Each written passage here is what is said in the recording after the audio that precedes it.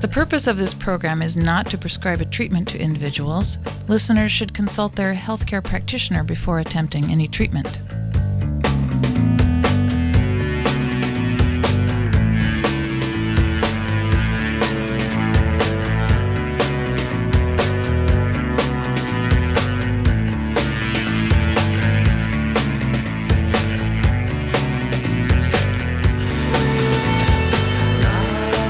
Good morning and welcome to Health Watch. I'm Ellen Goldsmith, licensed acupuncturist, your host every second Monday of the month. Well, our country and culture has a very interesting relationship with fat. In fact, for decades, we've been told that eating fat causes heart disease and weight gain. And during that time, what's happened? Well, with fat out of the picture, more carbs, sugar, and flavor-enhancing chemicals became the norm, and we have become sicker and fatter. Type 2 diabetes has tripled, and our relationship with food has changed. So what happens when we welcome fat back into our everyday diet? Health improves, and weight loss is easier.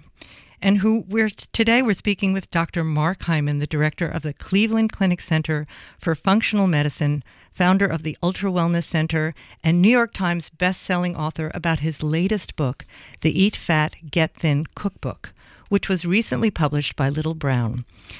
His cookbook helps us get back in the kitchen with over 175 tasty and nourishing recipes, along with loads of practical advice that makes changing your diet doable. Dr. Mark Hyman, welcome to Health Watch. Thanks for having me. So let's start with, what are our misconceptions about fat? Well, we really got into a pickle because in the 60s, there was some observational research which was looking at correlations between diet and heart disease. And there seemed to be a pattern in some countries that heart disease was linked to more fat in the diet and more saturated fat in particular. This was the Ansel Keys 7-country studies. And that was basically a lot of flimsy evidence that in the entire almost half century of recommendations and further research was based on. And unfortunately, it was really flawed. It proved correlation but not causation. In other words, they had 7 countries they looked at, but sort of, for example, they excluded France, which has one of the lowest rates of heart disease and yet the highest rates of fat and saturated fat consumption. So it didn't fit the message. So we have a misconception that fat causes heart disease, and specifically saturated fat, both of which I think are increasingly proven to be wrong. And 2, that fat makes us fat, that if we eat fat, we get fat. And I think that sort of also makes sense because, well, gee, the fat that you eat looks like the fat on your body, and if you eat fat, it's got more calories than carbs, and if you eat more calories and carbs and protein, containing foods, by eating more fat, you're going to get fat. And sadly, metabolism is not a math problem. It's not calories in, calories out. That's been a disproven theory for a long time now, yet most people still hold on to this view. And I think these two ideas, that fat causes heart disease and fat makes us fat, have really led to the low-fat epidemic and has really spurned the greatest diabetes and obesity epidemic in the history of humankind over the last 35, 40 years. Right, because when this low-fat diet started coming in, what seemed to happen was to make food more tasty, you had to up the sugar and up the flavors and all of that, and you got a problem, right? That's right. When you take fat out, food tastes like cardboard. So it's better to eat fat because it actually cuts your appetite, it stimulates your metabolism, it helps you to burn more calories. There's been amazing research actually looking at calorie for calorie, comparing people on the same calorie diets. There's one study done by Dr. David Lidwig at Harvard where he took same people in different times, fed them different diets, ranging from 60% fat and 10%, 20% carbs to 60% carbs and 10% fat, which is a very low-fat diet. And they were eating exactly the same calories, but when they switched over to the high-fat diet from the low-carb diet, their metabolism sped up by 300 calories a day. In other words, by doing nothing more, their metabolism sped up, their cholesterol got better, their blood sugar got better, their insulin got better, their inflammation got better. Everything got better eating a higher fat diet, which is the opposite of what we would have expected. So how does that happen? How does eating good fat change our metabolism? What's the mechanism there? That's a really... Yeah, that's a great question. So what happens is that insulin is the hormone that's produced when you eat starch or sugar. Insulin is the fat fertilizer. Insulin is what actually makes you store belly fat. So for example, if you take a type 1 diabetic, and everybody can understand this, they have a pancreas that doesn't work. And this is not diabetes you get from diet, but from... No. This is an autoimmune disease where your pancreas just stops working. And when you have a patient with this condition, they have no insulin. They are starving all the time. They are eating 10,000 calories a day, and they're losing weight. So if metabolism was just a math problem, if they ate all those calories, they would gain weight. But if you don't have insulin, you can't store the calories. So if we eat a diet that produces a lot of insulin, which is sugar and starch, and the average American eats about 152 pounds of sugar and 146 pounds of flour, about a pound a day combined of flour and sugar for every man, woman, and child in America, right? That's a lot. That's a pharmacologic dose. That produces tremendous amounts of insulin. So whatever's floating around in your blood, if you eat fat, if you eat sugar, starch, protein, all that gets stored. When you have a reduction in the carbohydrate load and in the starches and the sugars, you don't produce that insulin. So you can eat fat if you cut out the sugar and the starch. And then the fat will actually speed up your metabolism. It makes you feel full. It actually causes more muscle mass to be built. It releases the fat from the fat cells, whereas when you eat sugar and starch, it does all the opposite. It drives increases in storage of the belly fat. It makes you hungrier. It slows your metabolism. It even makes you lazy because you just don't want to move. Your body thinks you're starving. So, when you basically have too much insulin, it just shunts all the fuel from your bloodstream into your fat cells, and then there's this perception of lack, but you've literally got tens of thousands of calories of stored fat, which you can't actually use. It's so interesting, and then people are so dissatisfied anyway, right? They just keep looking for more and more. That carb filling. You just can never get enough. Right. I mean, think about it. No one binges on 12 avocados, right? But people can easily eat an entire bag of cookies. Right. So right. I think people understand that intuitively that you're not going to how much butter can you eat or how much oil can you have. You get full very fast. Right. And that's the whole point. Right. So and it's really hard to find full fat. Like yogurt, it's really hard to find full fat yogurt in the store, and full fat stuff is it on a comeback or? Absolutely. I think there's really a huge shift in the culture. I think we're seeing that there's increasing awareness that fat is not bad. There's guys making bulletproof coffee, which is basically putting butter and a derivative of coconut oil in coffee. There are many people writing and teaching about this now. I've been in multiple conferences, and everything from Alzheimer's to cancer to diabetes reversal.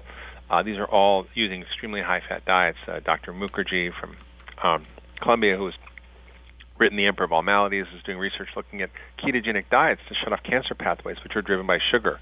Dr. Del Bredesen from the Buck Institute on Aging is using high-fat ketogenic diets to reverse dementia. And there's large studies going on now looking at high-fat diets for reversing type 2 diabetes, getting people off insulin. So we see this all the time, and that's really why I wrote the Eat Fat, Get Thin cookbook, was to help people understand how to actually use good fats in the right way that supported their health and help them sort of separate fat from fiction, if you know what I mean. I do.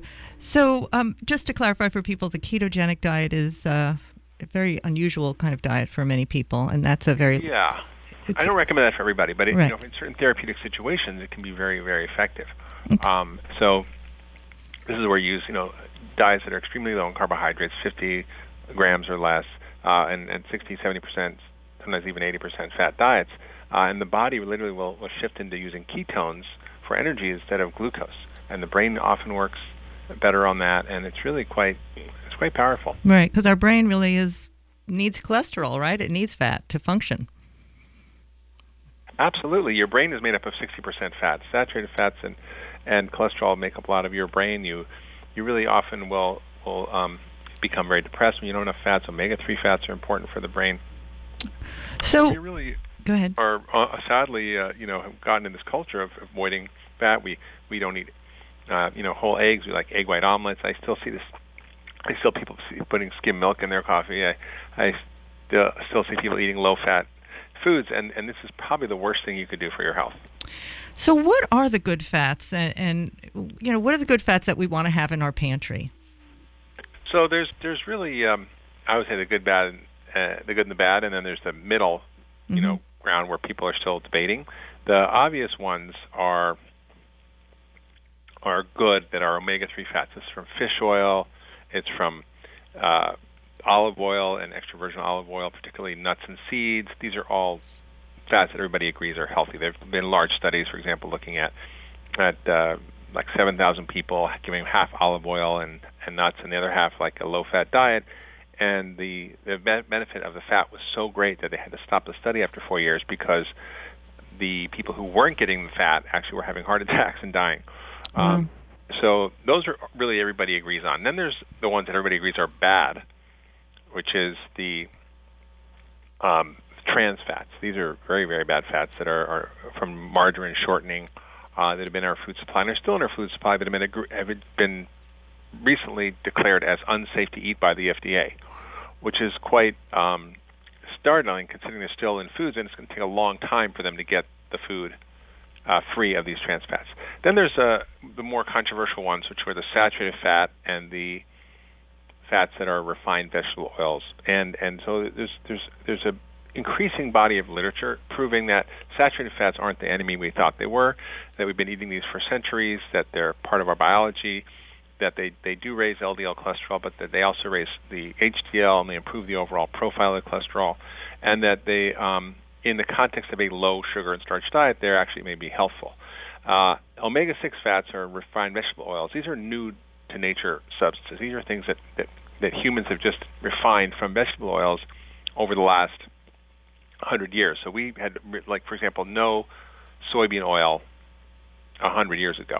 And now it's 10% of our diet. And it's refined, it's extracted through heat and solvents, it's deodorized. And it's really a very concerning trend, in my view, that has been backed up by literature. Now, there's some studies that show that these vegetables are healthy, but it often is combined with data that includes omega-3 fats. And the omega-3 fats offset the dangers of the omega-6. But when you just isolate the omega-6 vegetable oils, I don't think they're as helpful. So I tend to people have avoiding these. So I think people can have grass-fed butter, they can have vegetable oils, they can have vegetables, nuts and seeds that contain oils, but not the actual derived oils. And so all those are really simple principles that I use in my kitchen. So I have grass-fed butter, I have ghee, I have extra virgin olive oil, I have nuts and seeds, I have nut butters, I have coconut butter, coconut oil, I have avocado oils, I have kind of fatty fish as part of my fat in my diet. All these are really, really important to have in your diet. So, and you also talk about another oil in your book, the MCT oil, which seems a little bit more specialized and unique. So, could you talk about that? Those are yes. So, MCT oil is a derivative of coconut oil, and it basically works in a quite different way than other oils. It's absorbed differently in the body. It has different properties. It actually stimulates metabolism. It helps you produce ketones. It improves your brain function. It's the preferred fuel for your energy production in your cells, your mitochondria. So all of these things are really great properties of the MCT oil that are being discovered. It's used as the most available, easy to digest and metabolize oil. So I really encourage people to consider adding this to their diet. So when you talk about getting people on this Eat Fat, Get Thin plan, and you have a 21-day plan, you also talk about a transition plan. So if someone's saying, wow, this sounds really interesting, I'd like to explore this more, there are some steps people would need to take. Could you talk about that a little bit? Yeah, I think people should start out really by doing a reset. I think most of us have been living lives that we don't pay much attention to our diet, or we try to eat healthy, but most of us have never sort of taken a short period of time, let's say 21 days, and say, I'm just going to do a reboot. Like when your computer needs cleaning and kind of got all these corrupt files on it and everything's not working, you need to kind of get the virus cleaner and the reset and really reset your system. And that's what we do with the 21-day Eat Fat, Get Thin program. We have people eliminate all the junk and processed food, sugars, and then eat good quality fats, eat lots of fruits and vegetables, eat nuts and seeds, eat good quality grass-fed animal products, sustainably raised animals or pasture-raised eggs, small fish that doesn't contain mercury, and really provide a really great foundation for people to reset their biology. And then we have them sort of expand their diet and add more starch or other foods depending on how their biology works. Now, some people tolerate a little bit of starch, others can tolerate more. But it really depends on the individual. And if you're a type 2 diabetic who's on drugs and insulin, you might need, a longer, a longer sort of period of time restricting carbohydrates. Whereas if you're super healthy and you exercise and you're your ideal weight, you may be able to tolerate a wider range of foods. So if you've just tuned in, we're speaking with Dr. Mark Hyman about his new book, The Eat Fat, Get Thin Cookbook. So there was one thing you said in there that I thought was very interesting, and I had this experience when I was changing over my diet a little bit, was that if you leave out carbs, if you take them out of your diet, it's possible that you get really hungry and really tired.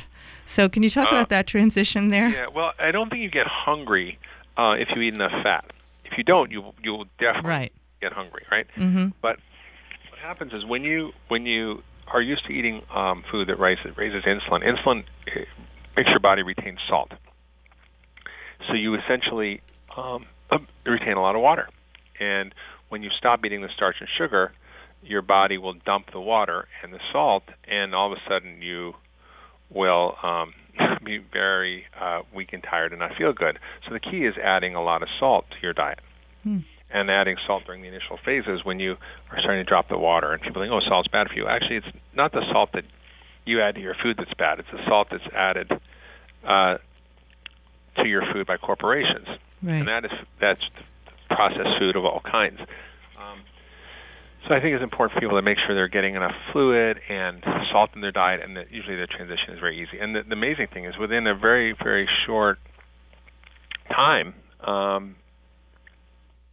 very, very short time, within days, people's hunger gets cut and really improves their overall quality of life, energy, all these other symptoms get better. We had people do this diet, and they had not just, I call it the FLC syndrome, which is when you feel like crap.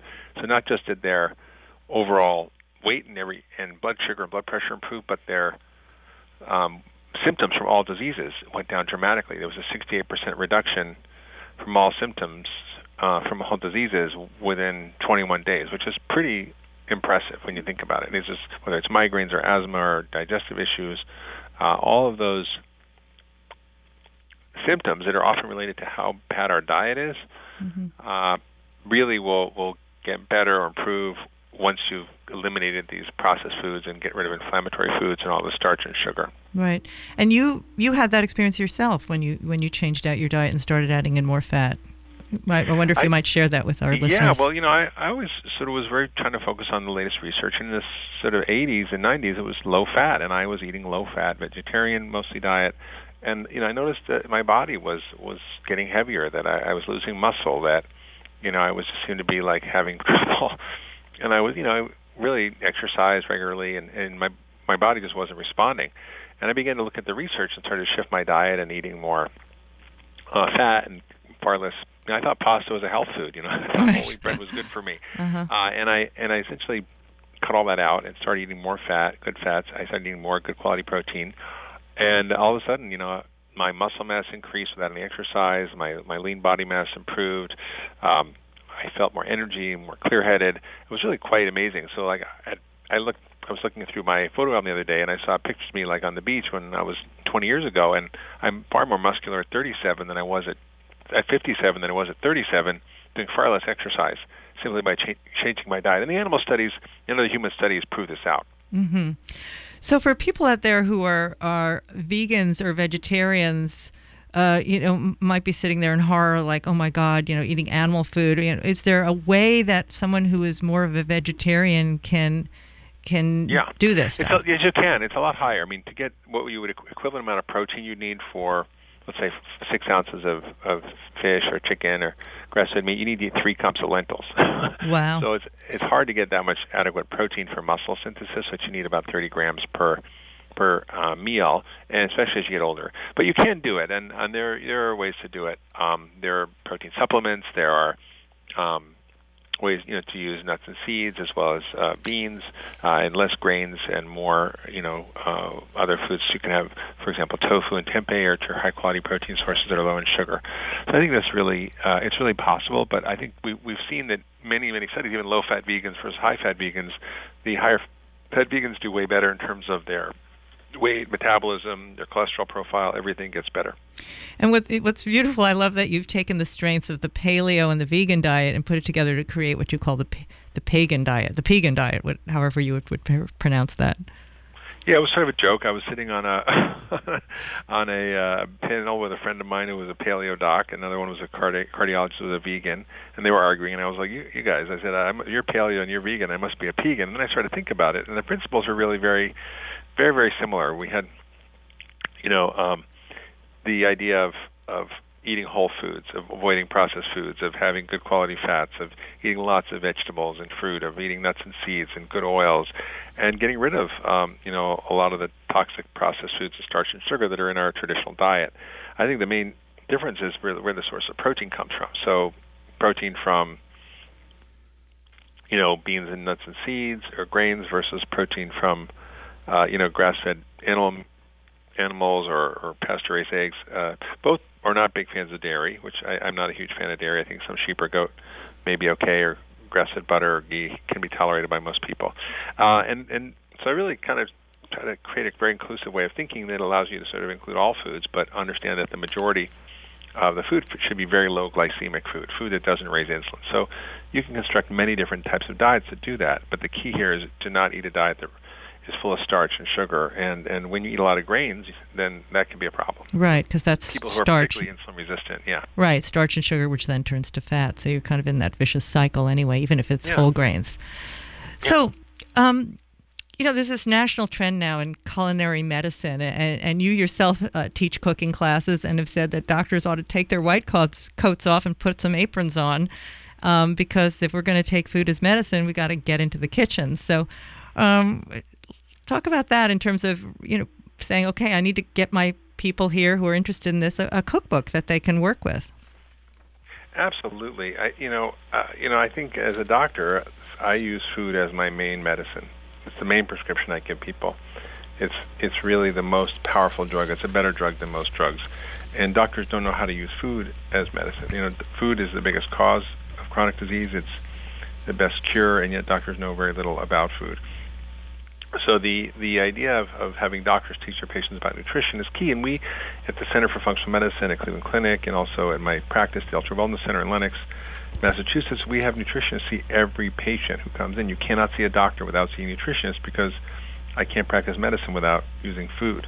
And I believe cooking is a really powerful tool for people to reclaim their health, because most of us have been disenfranchised from our kitchen, and we don't know how to actually cook, and unless we can feed ourselves well, we're going to be at the mercy of having corporations cook for us, which is really quite a problem.